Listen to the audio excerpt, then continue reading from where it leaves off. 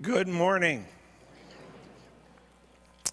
Turn in your Bibles to the book of Genesis, chapter 9. Genesis, chapter 9, we're going to begin our message in verse 18. We've been preaching through the book of Genesis, and when we last saw Noah, he was literally standing amidst rainbows and promises of God. The triumphant flood had demonstrated that God takes sin seriously and he will judge all sin. The world was in totality cleansed. The world had a fresh start. Isn't that something we all need? We need at times fresh starts with our relationships, and we wonder how they got to where they are, or wishing we could somehow start over and heal the damage that we've done to one another, of habits and addictions, the desire if we could have start freshly and get out of what controls us, of the failures and sins that come into our mind, wishing that all of it could be washed away and forgotten. As we pick up the story of humanity after the flood in this passage, we get to see what the world does when the entire world actually does get from God a fresh start. Genesis 9:18. The sons of Noah who went from the ark were Shem, Ham, and Japheth. Ham was the father of Canaan. These three were the sons of Noah, and from these the people of the whole earth were dispersed. Noah began to be a man of the soil, and he planted a vineyard. He drank of the wine and became drunk and lay uncovered in his tent. And Ham, the father of Canaan, saw the nakedness of his father and told his two brothers outside. Then Shem and Japheth took a garment, laid it on both their shoulders, and walked backwards and covered the nakedness of their father. Their faces were turned backward, and they did not see their father's nakedness. When Noah awoke from his wine and knew what his youngest son had done to him, he said, "Cursed be Canaan, a servant of servants shall he be to his brothers." He also said, "Blessed be the Lord, the God of Shem, and let Canaan be his servant. May the God enlarge Japheth, and let him dwell in the tents of Shem, and let Canaan be his servant." After the flood, Noah lived 350 years, and all the days of Noah were 950 years, and he died. Nothing uncomfortable there.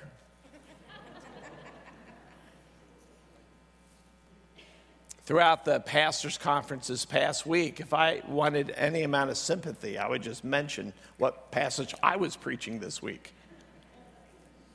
Because of the conference, I completely forgot to send out the sermon discussion guide to small group leaders. And so you're on your own for developing discussion on this passage.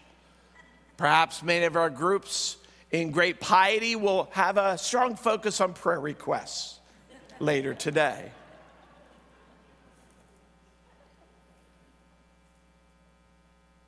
It's weird. It makes us uncomfortable. The Bible is very honest.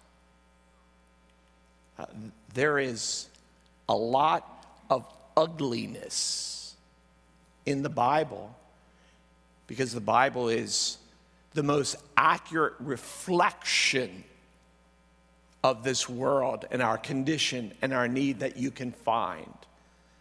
For God to work in us. For us to see him and know him, we must see ourselves in the world with clarity. And so let's ask for grace in this. Our Heavenly Father, help us with this passage, which no one would come across and think, let's preach this, let's spend time here. But you have given it to us, and so it is your good purpose for us to see this, to know and understand. So do that for us. May our hearts and minds be clear. Equip us with your goodness and wisdom, we ask in Jesus' name. Amen. It didn't take long to ruin that new beginning. So what actually happened? There are a couple of options of how biblical scholars over the years and God's people have understood the passage. The one is that the phrase to uncover nakedness is a euphemism for sexual sin. And there's grounds for that because in Leviticus 18, that's precisely the phrase that's used to describe all sorts of evil and perverse sexual sin that God warns his people to keep away from. However, in the passage, it speaks of Noah being uncovered. It doesn't speak of Ham uncovering his nakedness, which is the way it's used to describe sexual behavior. And also, we're told that Ham then went out and told his brothers. So that Ham may have committed an indecent act against his father, or sometimes it could refer to the wife of the man uncovered is the one where indecency is brought to them. But it doesn't seem likely that Ham would go out immediately and tell his brothers about that. And so the other prominent option, I think the one that is the most natural reading of the passage, is that Ham simply was seeking to shame his father. To have done that, that means there was, untold to us, tensions and attitudes that when opportunity came, Ham meant to, before his brothers, degrade his father. And when people do that, it's to exalt themselves. Whatever happened, the point really is the same. The purpose of the passage is unchanged by whatever exactly was the sin. We know it is sin, and this is clear. Sin keeps churning away within humanity. Once again, the world's family is broached. Division has come once again, as we saw in the first chapters of Genesis. Sinful conflict has entered the human family, and it just keeps spreading. That fresh start didn't go very far. It didn't last very long. So here's the main point of the message today. Only Christ can give us a fresh start. Only Christ can give us a fresh start. We have to ask, how could those who lived through the flood, who saw the devastation, who heard the destruction, those who lived through that incredible judgment of God against sin, how could they so fast turn to sin? Haven't you had that in your heart and mind against other people's sins? How can they do that? And then you look at the consequences of particular sins that you see are pouring on the lives of people who pursue that sin. We think, don't they learn? Why don't they change? Well, the reason is simply the same reasons why you keep sinning and why you have patterns of attitudes and actions that have come into your heart and life over and over again. May not be this dramatic, but it's all just as present before the eyes of the Lord. There are no clean slates or fresh starts without Christ, because none of us are a blank slate. None of us are innocent. Inside, none of us truly are clean. This story, this account of Noah after the flood, is told in such a way that it evokes thoughts of that first sin in the garden with Eve and Adam, the sin that started it all in Genesis 3. Eve was in a garden. Noah was in his vineyard that he planted. Eve took of the tree, Noah drank of the vine. Eve saw the tree, Ham saw his father. Eve involved Adam. Ham tried to involve his brothers. Adam and Eve realized they were in nakedness. Noah awoke in nakedness. Adam and Eve made clothes to cover themselves. Ham's brothers covered their father. Adam and Eve's sin brought a curse to the world. Ham's sin brought a curse to his line. We're meant to read this and go, wait, I think we've seen this before. We're meant to see once sin entered the human soul, it wormed its way in. And all humanity, we may have a diversity of how we sin, but the presence of it, the root of it, the purpose of it, the motivations, it plagues all of us. And no matter how wondrous we are given a fresh start, a foundation by God on our own, we just keep ending up in the same place. Here's the situation. Sin made its way into human nature, and we cannot cleanse it out. We scrub as hard as we want. We simply cannot get the stain out. The Bible speaks of this at length, very clearly, in depth. The book of Romans, which is the fullest presentation of the situation of our need and God's response to it. In Romans chapter 3, it tells us, no one in all humanity is without the stain and corruption of sin. Romans 3:10, none is righteous, no, not one. And then in chapter 7 of Romans, it describes even when we try really hard to push away sin and to live a different way, sin comes in and sin actually turns us against ourselves. Chapter 7, verses 19 and 20. The Apostle Paul writes, for I do not do the good I want, but the evil I do not want is what I keep doing. How many times have you been there? Right with the Apostle Paul. Now, if I do what I do not want, it is no longer I who does it, but sin that dwells within me.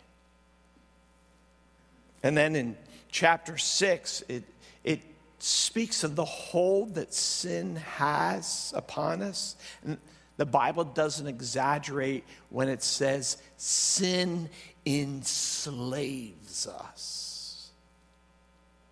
Romans 6:16. Do you not know that if you present yourselves to anyone as obedient slaves, you are slaves of the one whom you obey, either of sin, which leads to death, or of obedience, which leads to righteousness? The story of the Bible is that regardless of God's creation goodness to us, humanity fails. We see that repeated time after time in person after person. We see throughout the scripture God in his kindness to his people. God keeps raising up prophets and judges and kings. He raises up leaders and defenders.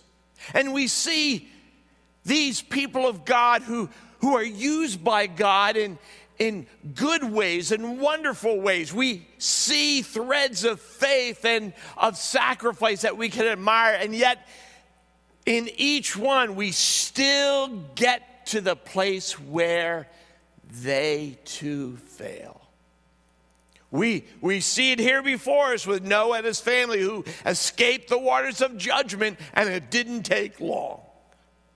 We will see it with Abraham, who was the father of all those who have faith in God, who really betrayed his wife more than once, lying to escape danger himself and putting her in danger. We see it in Gideon and Samson, who in power delivered the nation from their enemies, and both of them failure that affected the nation. We see it in the prophet Samuel, whose own sons, whom he placed in positions of power, took bribes. We see it in the mighty King David and wise King Solomon. And in each of them, we see great sin.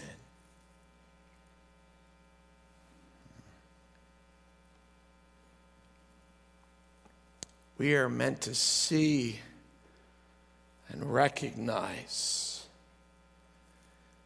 Jesus Christ is singular in his ability to save and to truly bring a fresh start to us. There is no person, there is no pathway, there is no wisdom, there is no entity, there is no plan. There is nothing that will work aside from the person of Jesus Christ. For Christ did live holy, righteous, untouched by sin. He alone. Christ could and did pay the penalty of sin by the shedding of his own precious blood. Jesus alone was in his own power raised from the dead, and he does rule to empower his people to conquer sin. Only Jesus can give us truly a clean slate, a righteous heart, a soul that's whole. Only Jesus can do that. He gives us an eternally fresh start, a completely righteous heart. There are not various options for this. There are not various options of how we come to God, how we get a fresh start in life. There's only two directions life can go: with God, against him. There's no neutral ground.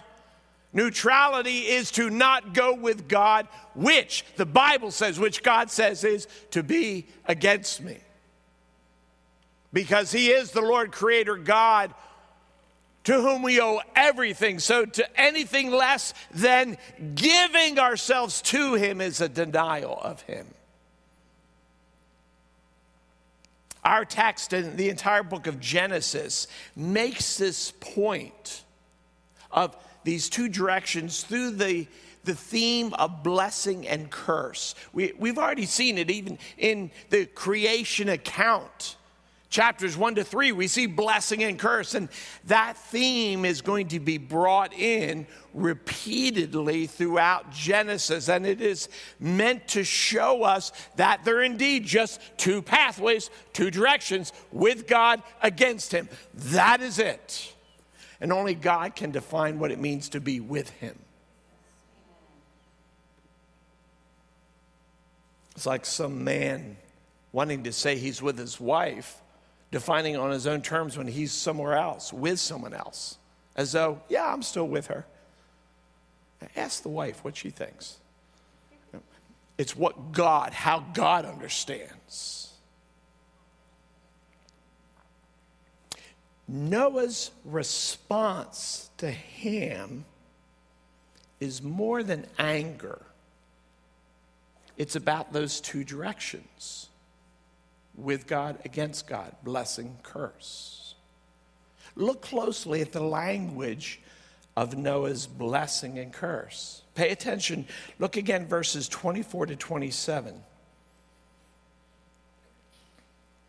When Noah awoke from his wine and knew that what his youngest son had done to him, he said, "Cursed be Canaan, a servant of servants shall he be to his brothers." He also said, "Blessed be the Lord, the God of Shem, and let Canaan be his servant. May God enlarge Japheth, and let him dwell in the tents of Shem, and let Canaan be his servant." First, the curse is not on Ham.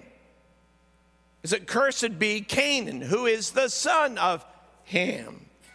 And we should notice that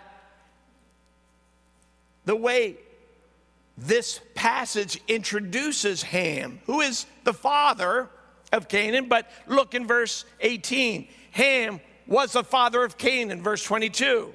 And Ham, the father of Canaan. So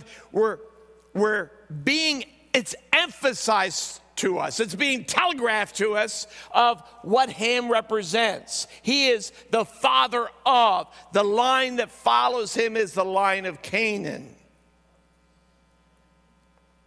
The curse is on the line of Ham. The blessing is not on Shem. The blessing is on Shem's God. Blessed be the God of Shem. Meaning blessing is in those who follow, who trust in God. There is no blessing for Shem without God. There's nothing for him to be offered, but if he is connected to God, who is blessed. And then Japheth is blessed as he dwells with his brother in the line of those who are righteous. So what we're being shown here is what was shown to us in chapters 4 and 5. It's about lines of righteousness and unrighteousness, just as we saw with the lines of Cain and Seth and what they represented in the two paths of will we be with God or against him. And now after the flood, it's presenting the same theme again, the line of those who are righteous and the line of those who are not. Genesis in all sorts of ways that are large and small just keeps repeating and bringing in new details and more people, but it just keeps repeating itself. It keeps emphasizing that central, necessary picture, the wondrousness of God, the inability and failure of man, and God's promise to provide. But it's only through what he does. It's not how we make our way to him. The Table of Nations in chapter 10, which is also part of the text for this message, but in graciousness, I'm not going to read all of chapter 10.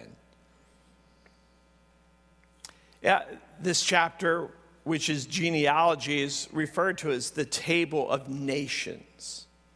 And it's meant to take what we see at the end of chapter 9, this idea of the lines of blessing and curse, of righteousness and unrighteousness, and draw that out so we see how it progressed.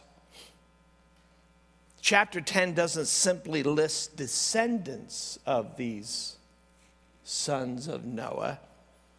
It is describing the spread of the earth's peoples.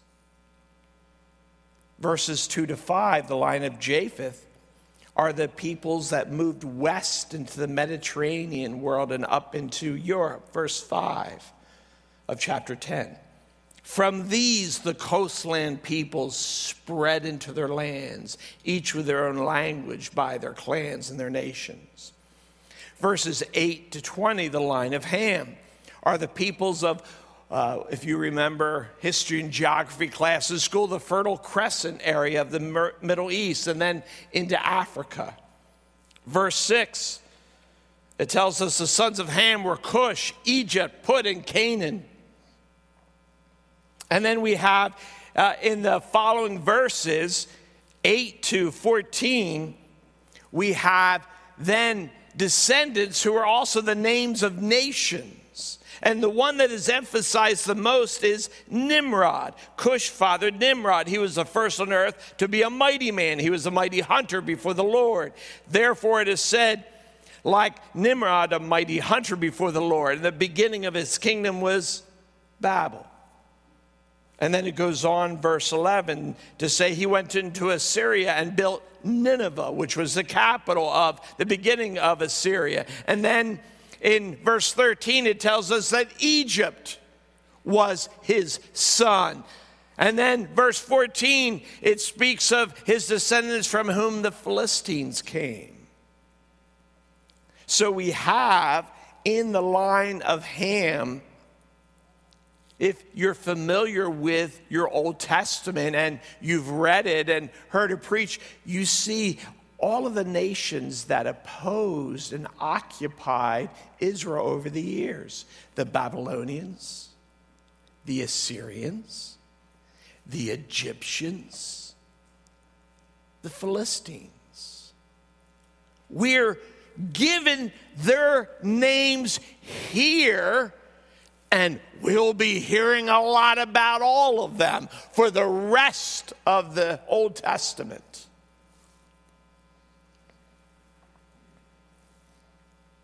And then Canaan's descendants, verses 15 to 20, are those who will be occupying the land that God gave Israel, that they will have to displace as they are called to enter the land after Moses.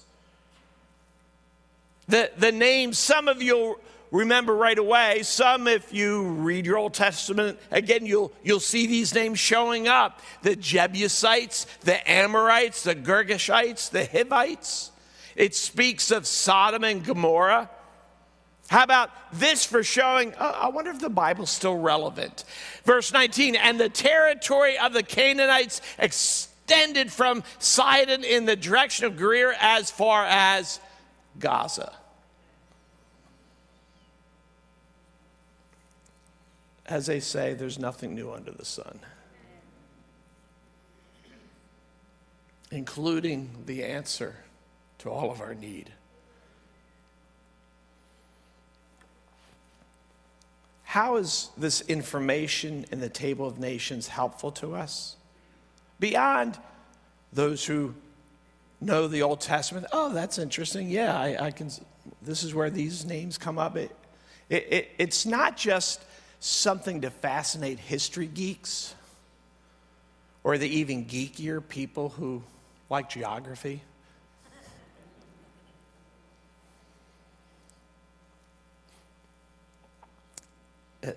the table of nations, first it shows us that God is sovereign over all peoples, all places, all time. The more specific application is to show us the hope of all peoples is not our leaders, it's Christ. For remember where we're coming from, the judgment of God upon the whole world, his protection of the family of Noah, his giving them a fresh and new start in the world, and that just the wheels come off right away, and look at their descendants coming after them. What is our hope? What is our help? The line, those of righteousness, meaning the people of God. It will be those whom God graciously raises up and sustains by his hand. It will not even be those who by their wisdom and their commitment will make themselves followers, will make themselves righteous. For we will see over and over again that person doesn't exist. It will be those whom God in nothing but his grace and mercy plucks out of their mess and destruction, and by the blood of his Son washes them and makes them clean and righteous. It is not but God's grace to men. It is the only hope we have.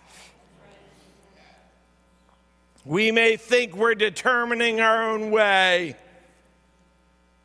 but all that we're doing, all the running around and decision making and nations thinking they're making something, all of it is just the same. The ceaseless running to and fro, speaking endlessly, and everyone ending up in the same place. We have a mess and we don't know what to do. We can't find our way out. There's no empire that can do it. There is no leader who can do it. There is no United Nations that can do it. There is no candidate who can do it. No election results that can do it. There is only the one whom God has sent, the one he promised immediately after the sin of the garden. He would send one coming from the line of Eve who would destroy the enemy and the corruption and bondage of sin. And that one is Jesus.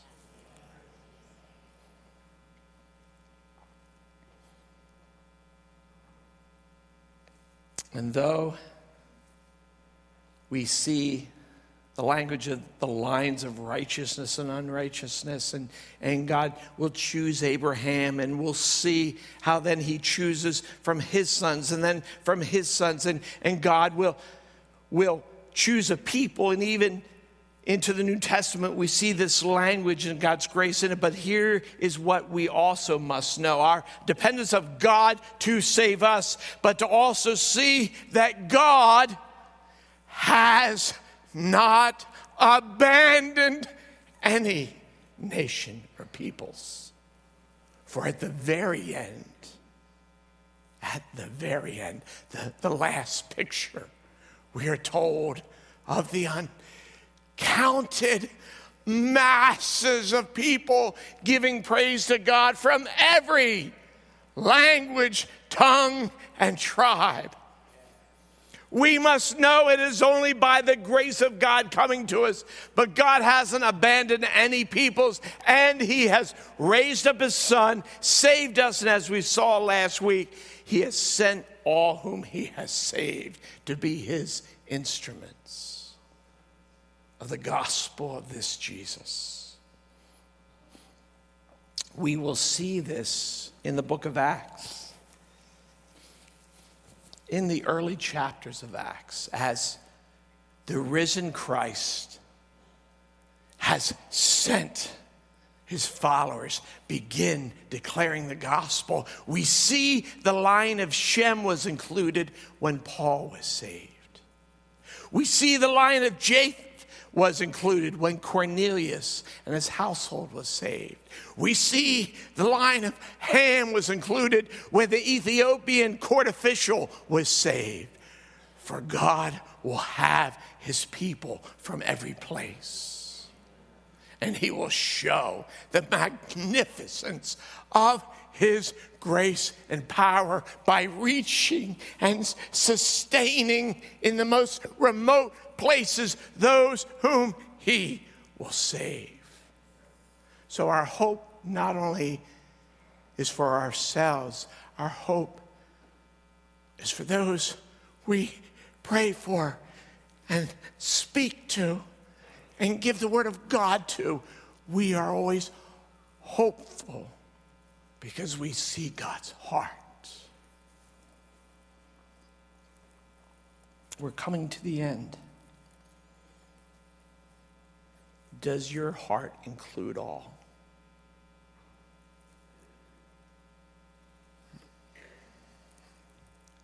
How about we walk on some real boggy ground for a moment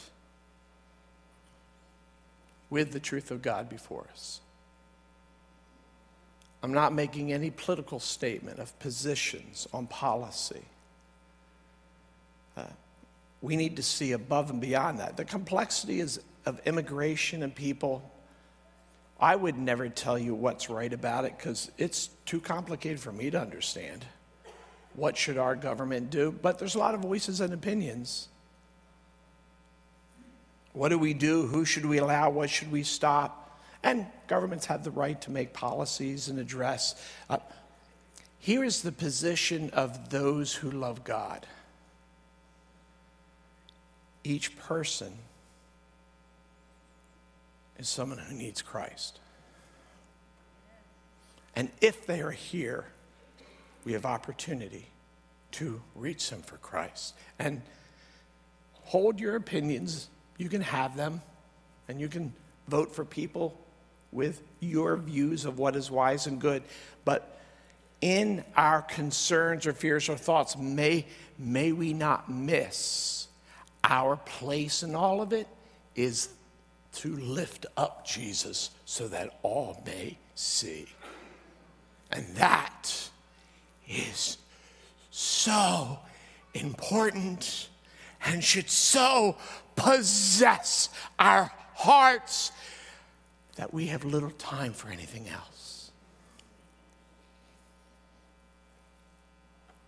By God's grace,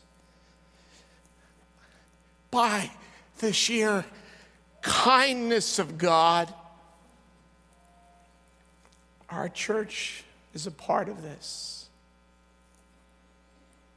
But we want to keep growing in it. There are many things we should say, that's enough.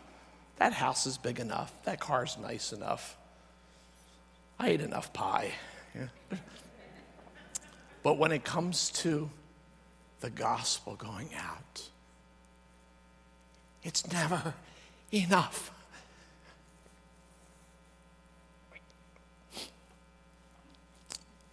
Just in this year, members of this church were in Guatemala, the mountains, people of the Mayans. We had people from our church who were just in the Oasis Church reaching to people from Iranian backgrounds. People from this church were with the Bounds in inner city Philadelphia. And not only were you involved in those places, in every one of those mission trips and teams, we had people from other churches with us. And isn't that wondrous? There are nations that you pray for, that we have partners laboring in different parts of the world. And in our family of churches, This was nothing that Sovereign Grace planned to do, set out to do. But in the last 5 to 7 years, the number of pastors from nations all over the world that just keep contact and approaching Sovereign Grace has become overwhelming. It is churches that come from a strong theology, but recognize they want to be where the Holy Spirit is emphasized, and it's not sterile. It's those who come from backgrounds where theology was loose and a lot of emotions, and they want real truth to be embedded in with it. However they're coming, Sovereign Grace churches are now involved in 46 nations of the world on 6 continents. In 3 years, there will be more Sovereign Grace churches outside of the United States than in. In 10 years, it could be triple the amount of churches or more outside of the country than in. I hope we can do something maybe in the next couple weeks to lay out some of this, that you can see it and be encouraged. We're involved in the Sovereign Grace Europe, where we already were in June, and then in March from a number of countries in Europe, pastors coming together, and we will be there. And how do we build up church planting, train leaders? How do we encourage you? This past week, I was part of the oral exams, which Pastor McDonald Shanda from Zambia passed wonderfully and will be ordained as a Sovereign Grace elder. And his church has a pastor's college, an orphanage with a couple hundred children, and a school, as well as their congregation. And we're part of that. We're connected to that.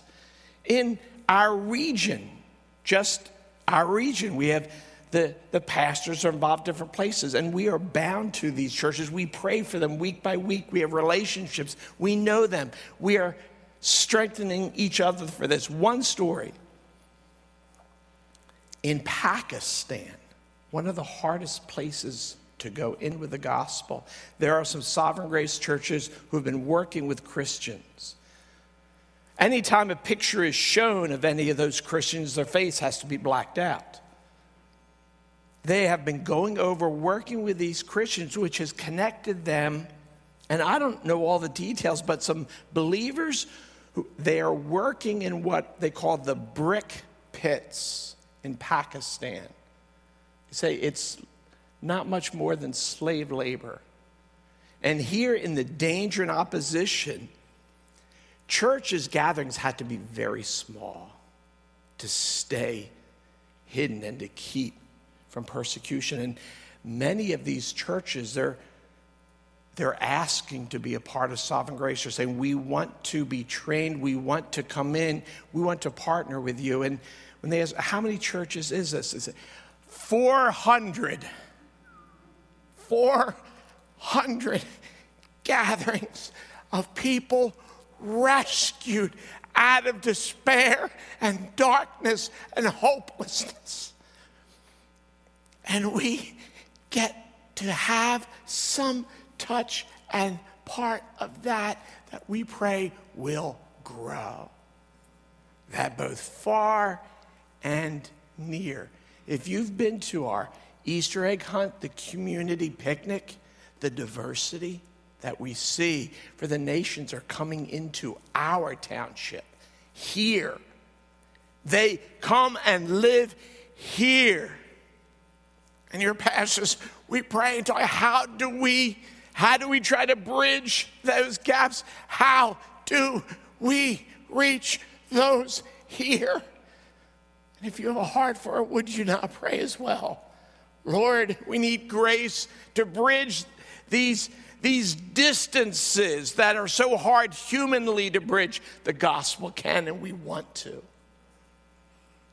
May God mercifully allow us to be celebrating even more in the days soon to come of what we see, of the gospel changing people of every place, and our minds go back to what we read in Scripture and what God has said. Do you need help making life clean? Getting a reset of your uncontrollable life? This is what Jesus does. This is what Jesus came for. This is what Jesus does well. Let's pray. Our Heavenly Father, we ask for our hearts to be fully given to you who are worthy, to be reminded that all parts of our life that are outside of you is just waste and hopelessness and foolishness. May we be freshly persuaded of your worthiness for our wholehearted devotion to you.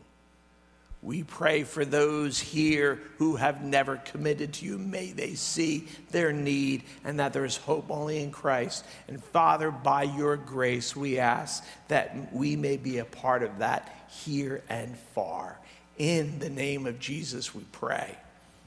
Amen.